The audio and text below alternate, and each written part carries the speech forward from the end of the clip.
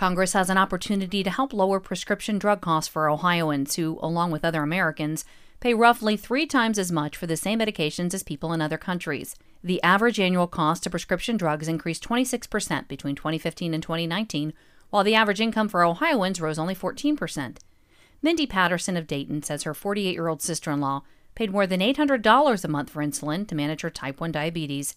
After losing her job and health insurance in December 2018, she turned to an over-the-counter insulin. She purchased that as a last-ditch effort to make it to the 26th when she got her last paycheck where she would be able to afford her medication. On Christmas morning, she passed away.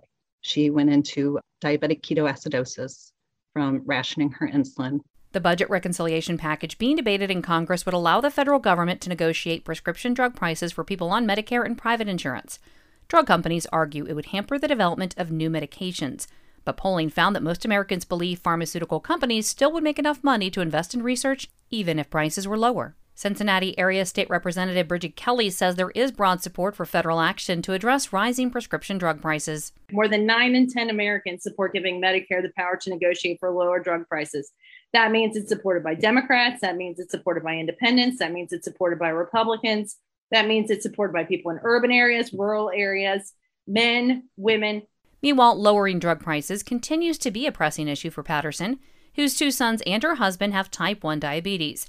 With her husband on permanent disability, she says the family struggles to afford insulin. We have actually dug through trash to pull out previous diabetic supplies we've used to reuse them. We have asked other people in the community for help getting supplies. When your medication is life or death, you will figure it out to the best of your ability. About 8 in 10 U.S. adults recently polled said the cost of prescription drugs is unreasonable. For Ohio News Connection, I'm Mary Sherman. Find our 8 Trust indicators to support transparency and accuracy online at publicnewsservice.org.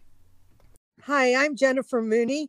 Welcome to what is our new Hope Interrupted podcast based on the work from our book, Hope Interrupted, that I co-authored with my good friend Byron McCauley.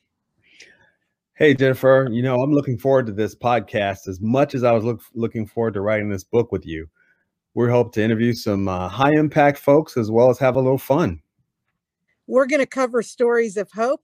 To learn more about our podcast and our book, please visit www.hopeinterrupted.com.